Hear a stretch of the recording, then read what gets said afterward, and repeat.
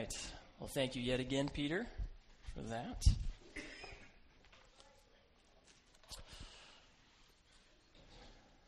Well, since our announcement didn't work, I will just announce we had a baby.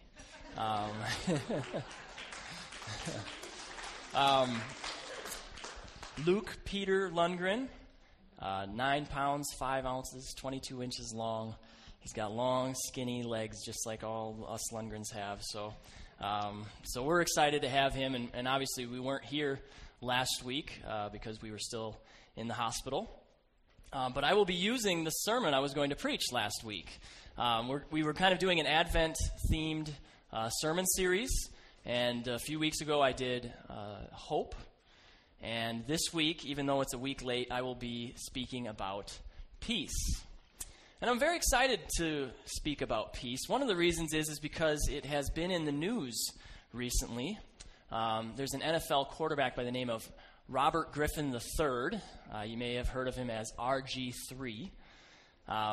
He is a professing believer in Jesus Christ. He was the media darling a few years ago, not so much now. Those things are kind of unrelated. He's not played as well recently.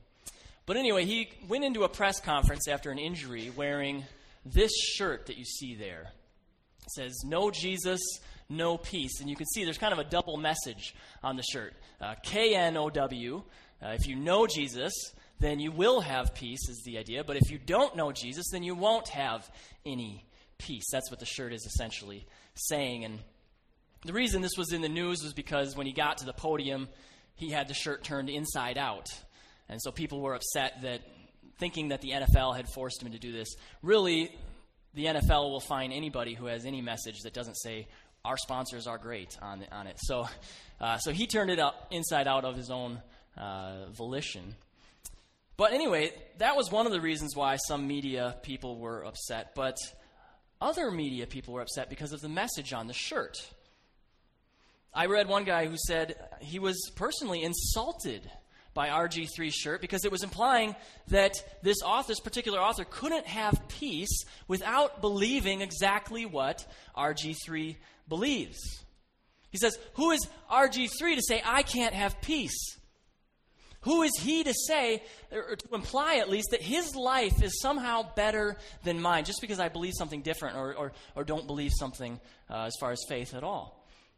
And so he was very upset by what it said. And I can understand that, I think, a little bit. The shirt is just this kind of short, pithy little statement meant to be remembered, but it doesn't really get into the nuance of that theological position. I think he's right. I think without Jesus, we don't have, in a real sense, peace. But it doesn't quite communicate enough on that shirt. And so what I want to do today is I want to flesh out the statement of the shirt a little more.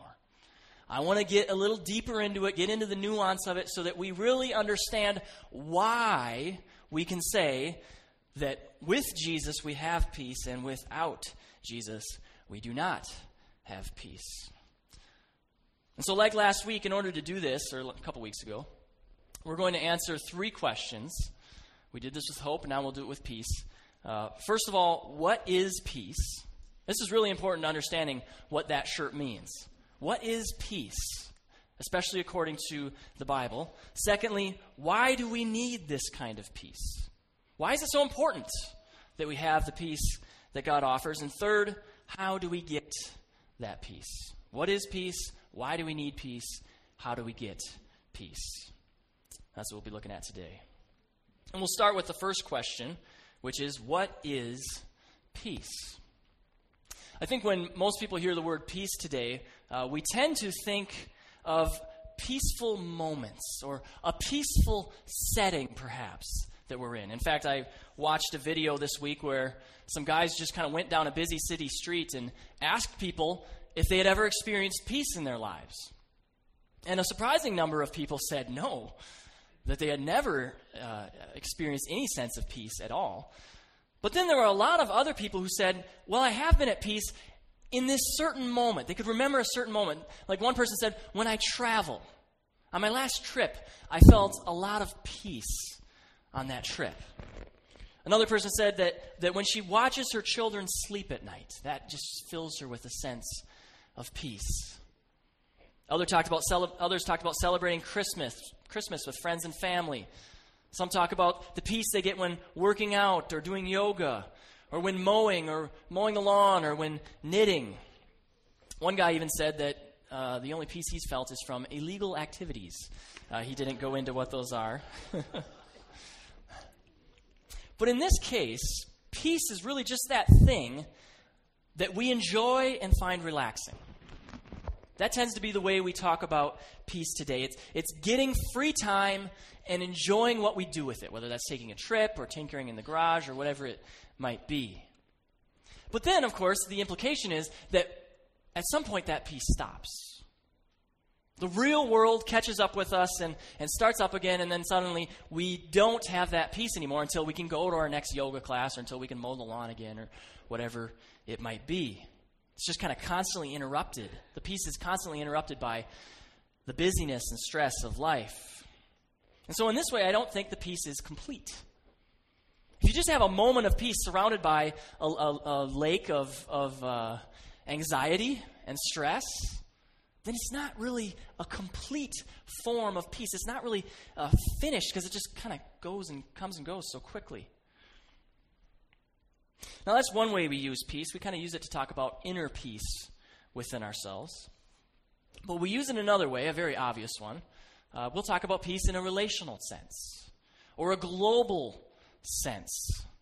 We'll talk about the lack of peace in the Middle East, or we'll hear about two countries or two people groups who make a peace treaty, or two countries and people groups who break a peace treaty. We'll hear about these things often. During the 60s, of course, there was a lot of talk of peace. It was kind of the one-word battle cry of a new generation of pacifists. Peace. We got to have peace. John Lennon and Yoko Ono sang about this. They said, all we are saying is give peace a chance, which I think is a great message. I always kind of wonder, though, like, did someone hear that song and go, oh, jeepers, I never thought of that. I should have just given peace a chance. Then everything would have worked out. But anyway, it's a good message because we want to promote world peace in whatever way we can. But at the same time, I think what we see is that it will always elude us. Unless we can get everyone to think and act in exactly the same way, we're always going to have conflict and quarreling, both on an individual and national level. World peace will never be complete. More on this in a little bit. But perhaps it's because these kinds of peace are so incomplete that what we see is that in the Bible, the word for peace, especially the Hebrew word shalom, has to do with being complete. Usually shalom is translated peace, but it's actually literally, it means completeness. It conveys this sense of contentment because someone has everything that they need. And so they don't have to be anxious and they don't have to fight with other people because they have exactly what they need. I think this kind of makes sense, that completeness is a good definition of peace, because when we don't have peace, it's generally because something's not complete. Something isn't right, and it makes us anxious or it makes us combative. Societally, it leaves us just kind of chasing anything and everything that we think will bring us peace and contentment. It's incomplete. But on the other hand, if we're complete, then that means we have what we need. And the Bible seems to show that there are three categories in which God makes us complete. He makes us complete spiritually, individually, and relationally. Spiritually, individually, and relationally. I'm going to look at each of these three here briefly. First, we're told in Scripture that we have peace spiritually because through Christ we can be reconciled to God. The Apostle Paul, especially, he makes it very clear that we have made ourselves enemies with God due to our sin. He is the king, and we have rebelled against him. And so because of that, we are his enemies. But when he sent Christ, when he sent the king to die on the cross for us, we could be forgiven. Romans chapter 5, verse 1 talks about this. It says, since we have been justified by faith, we have peace with God through our Lord Jesus Christ. Later in this same chapter of Romans, it says that through Christ, we have been reconciled to God. We once were enemies, but now there is peace and even friendship with God through Christ. And I don't know about you, but this is a huge comfort. This should be a huge comfort to us, to know that we have this complete relationship with God. Because of what Christ did on the cross, it is not lacking in anything. We are completely justified. We don't have to worry that one day God is going to reject us or that he's going to stop forgiving us of our sins. That would be an incomplete relationship. But we have this complete relationship with him. We are not lacking anything in our relationship with God. That's the first kind of peace. We have spiritual peace. Secondly, we see in Scripture that we have internal peace, inner peace, as individuals through Christ. Even when everything is going wrong, we can continue to have this steady peace from God at work in our hearts. Isaiah chapter 26, verse 3 says, "You keep him in perfect peace, whose mind is stayed on you because he trusts in you." You keep him in perfect peace. No matter what's going on, if he keeps his mind on you, he will have peace. Also, Colossians 3:15 says, "Let the peace of Christ rule in your hearts." I love that verse. Notice what it says rules our hearts. It is not our circumstances that rule our hearts. It is not the problems, it's not the tribulations of the world, it's not the tense relationships. It is the peace of Christ that rules over our hearts. Not the circumstances, it's God. That's the kind of inner peace we can have through the Lord. And the reason I think we have this peace, as Isaiah 26:3 implies, is because we know we can trust in the Lord.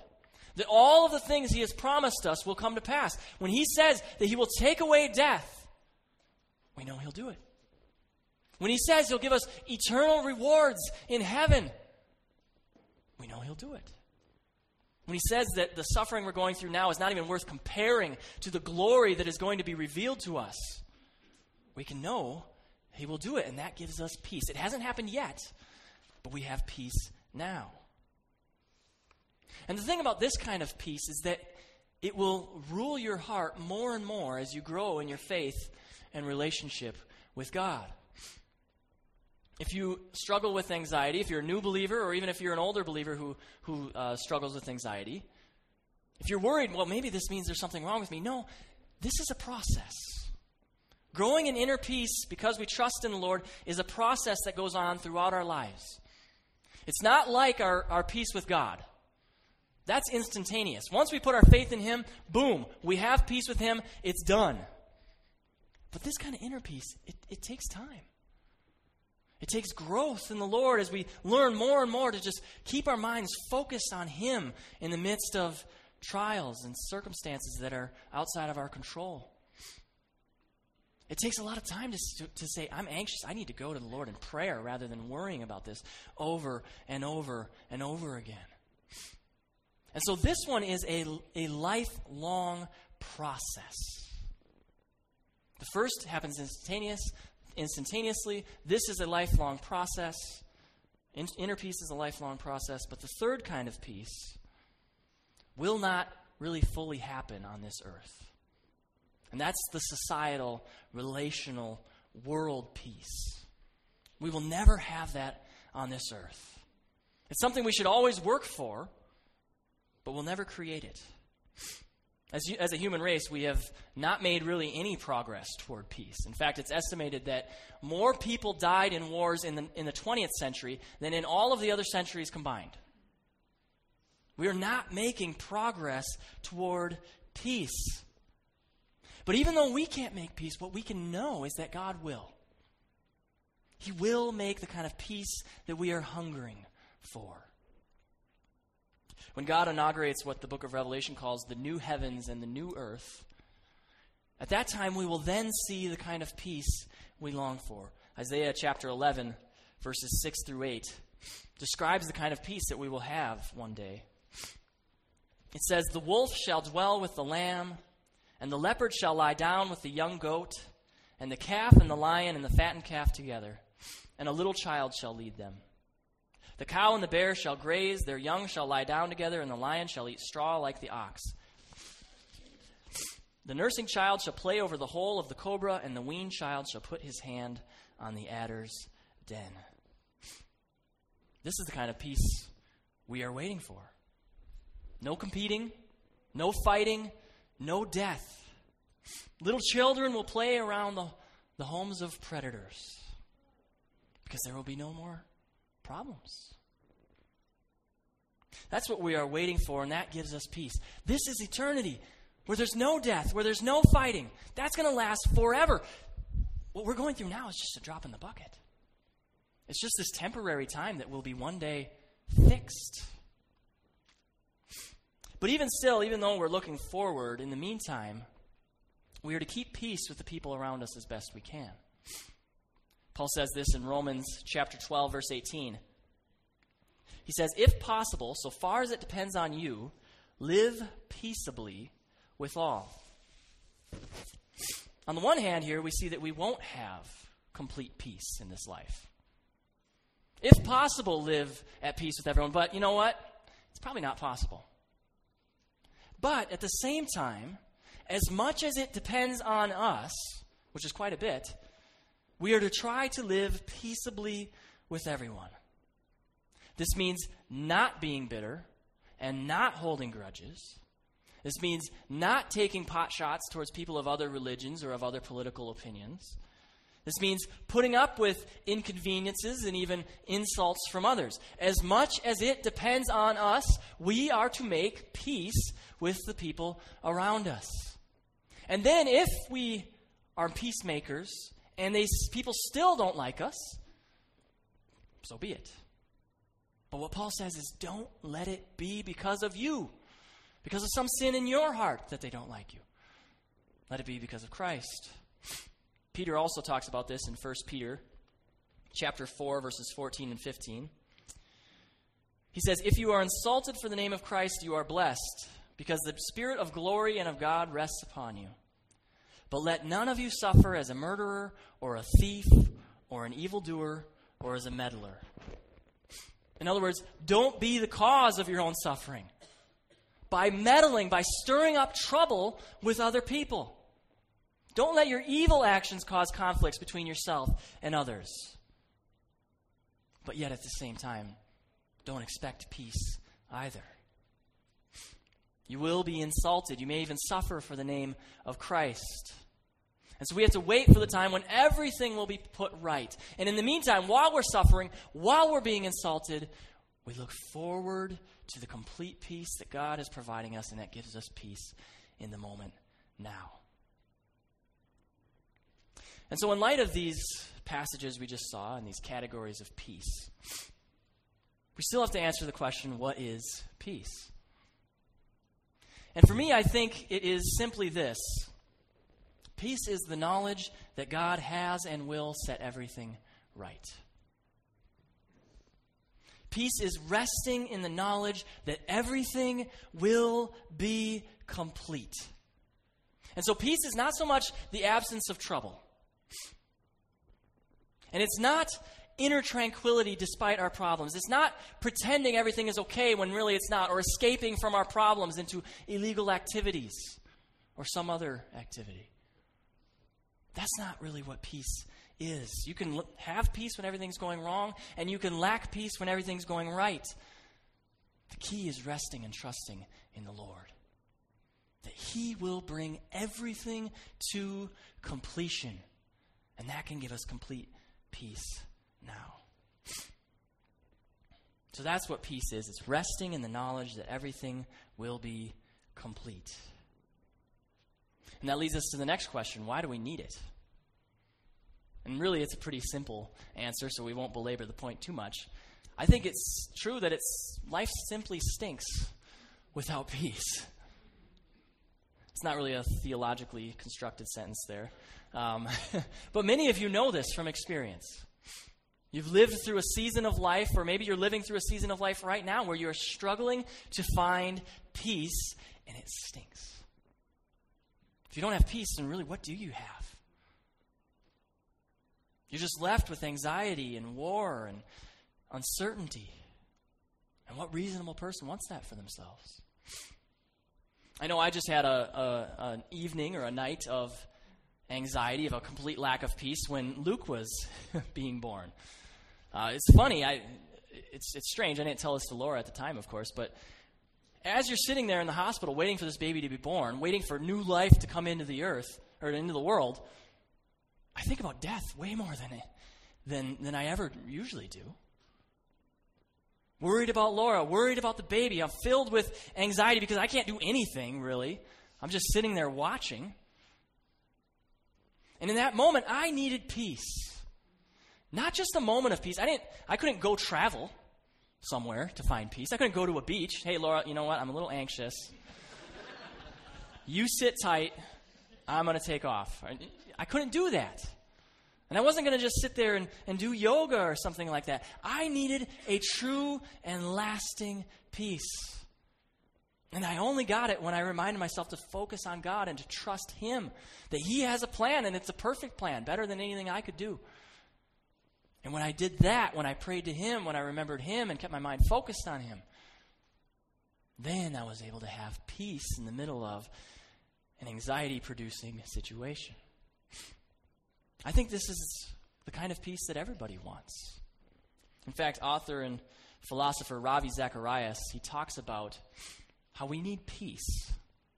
He does this by telling a story of when he met with a leader of the terrorist organization Hamas, one of the founders of Hamas. Listen to what he says. It's a little bit of a lengthy illustration. He says, I was talking to one of the founders of Hamas, Sheikh Talal. I was part of a group of people who had gone to the Middle East to try and bring the people together to a peace table. Sheikh Talal gave us a great meal, told us of 18 years he'd served in prison, and how some of his children had been lost in suicide bombings. When my turn came to ask a question, I said, Sheikh, forgive me if I'm asking you the wrong question.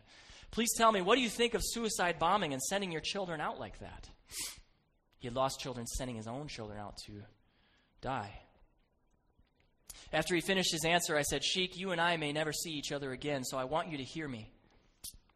A little distance from here is a mountain upon which Abraham went 5,000 years ago to offer his son as a sacrifice. And as the axe was about to fall, God said, stop. Ravi said, do you know what God said after that? The sheikh shook his head. Ravi said, God said, I myself will provide. He nodded his head. I said, very close to where you and I are sitting, Sheikh, is a hill. 2,000 years ago, God kept that promise and brought His own son, and the axe did not stop this time. He sacrificed His own son. He just stared at me. The Sheikh stared at Ravi. The room was full of smoke with all of his security people. I said, I may never see you again, Sheikh, but I want to leave this with you. Until you and I receive the son that God has provided, we will be offering our own sons and daughters on the battlefields of this world for land and power and pride. Now that's powerful, but I want to focus in on this next part. Ravi says, I could just see the man's lips beginning to quiver.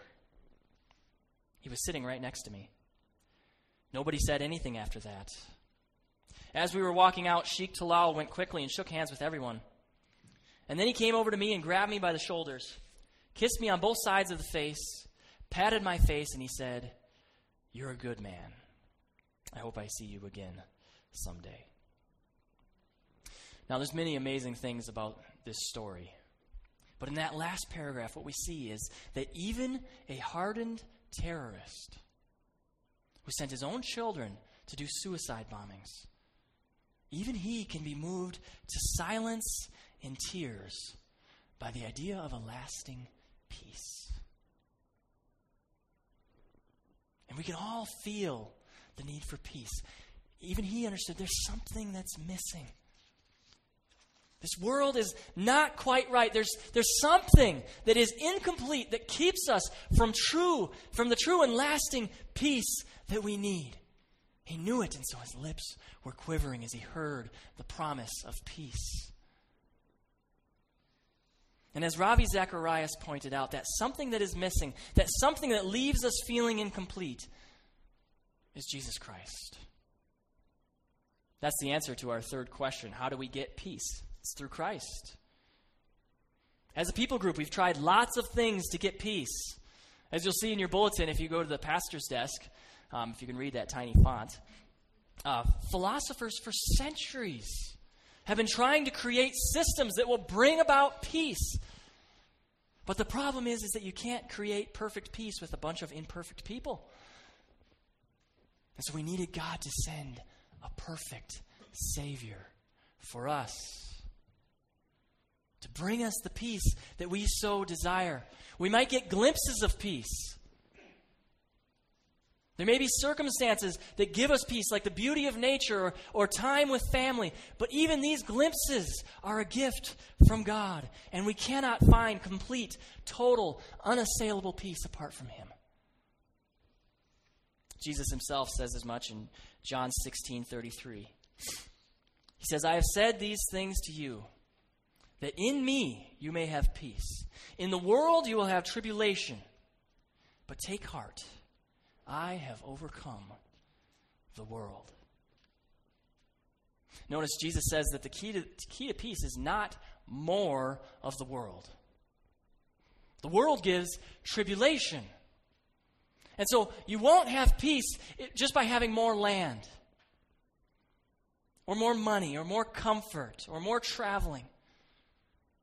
It's not about having more sex, or more technology, or more years on this earth. It's not even having more children, as I know. These things can give you glimpses of peace, but they do not give you the peace we long for.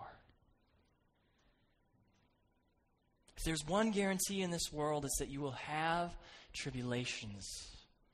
You will have struggles, you will have disappointments, you will have pain. And it seems to me that there's only two responses we can have to this constant tribulation of the world. I mentioned John Lennon earlier. A preacher by the name of Alistair Begg says that when it comes to peace, we can go with two philosophies from John Lennon and Paul McCartney. We can either say, we can work it out, or we could say, help, I need somebody. We can work it out, or help, I need somebody. And I know there are people in this room who have been trying to work it out. Every day is a battle to find that moment of peace where you can just kind of escape from the troubles of this life. You can escape the disappointing news, or you can maybe work through it. And maybe some of you have been trying to work it out for so long that you're finally admitting, you know what, I need somebody. And not just anybody. But I need the help of someone who can give me lasting peace that doesn't change with my circumstances. I need peace even when I have the tribulations of this world. I need someone who has overcome the world and all of its tribulations. And Jesus is saying, I am that person. Specifically, when Jesus was resurrected from the dead, he overcame the world and its chief problem, which is sin. Or is death, I'm sorry. When he was resurrected, he defeated death. And he promised that if we put our faith in him, we will have peace because we will not see death. Not in any lasting sense. The peace that we have searched for is found in him. He is, as Isaiah 9 tells us, the Prince of Peace. He gives us peace. It's right there in his job description. It's what he does. And the peace he can give us is complete.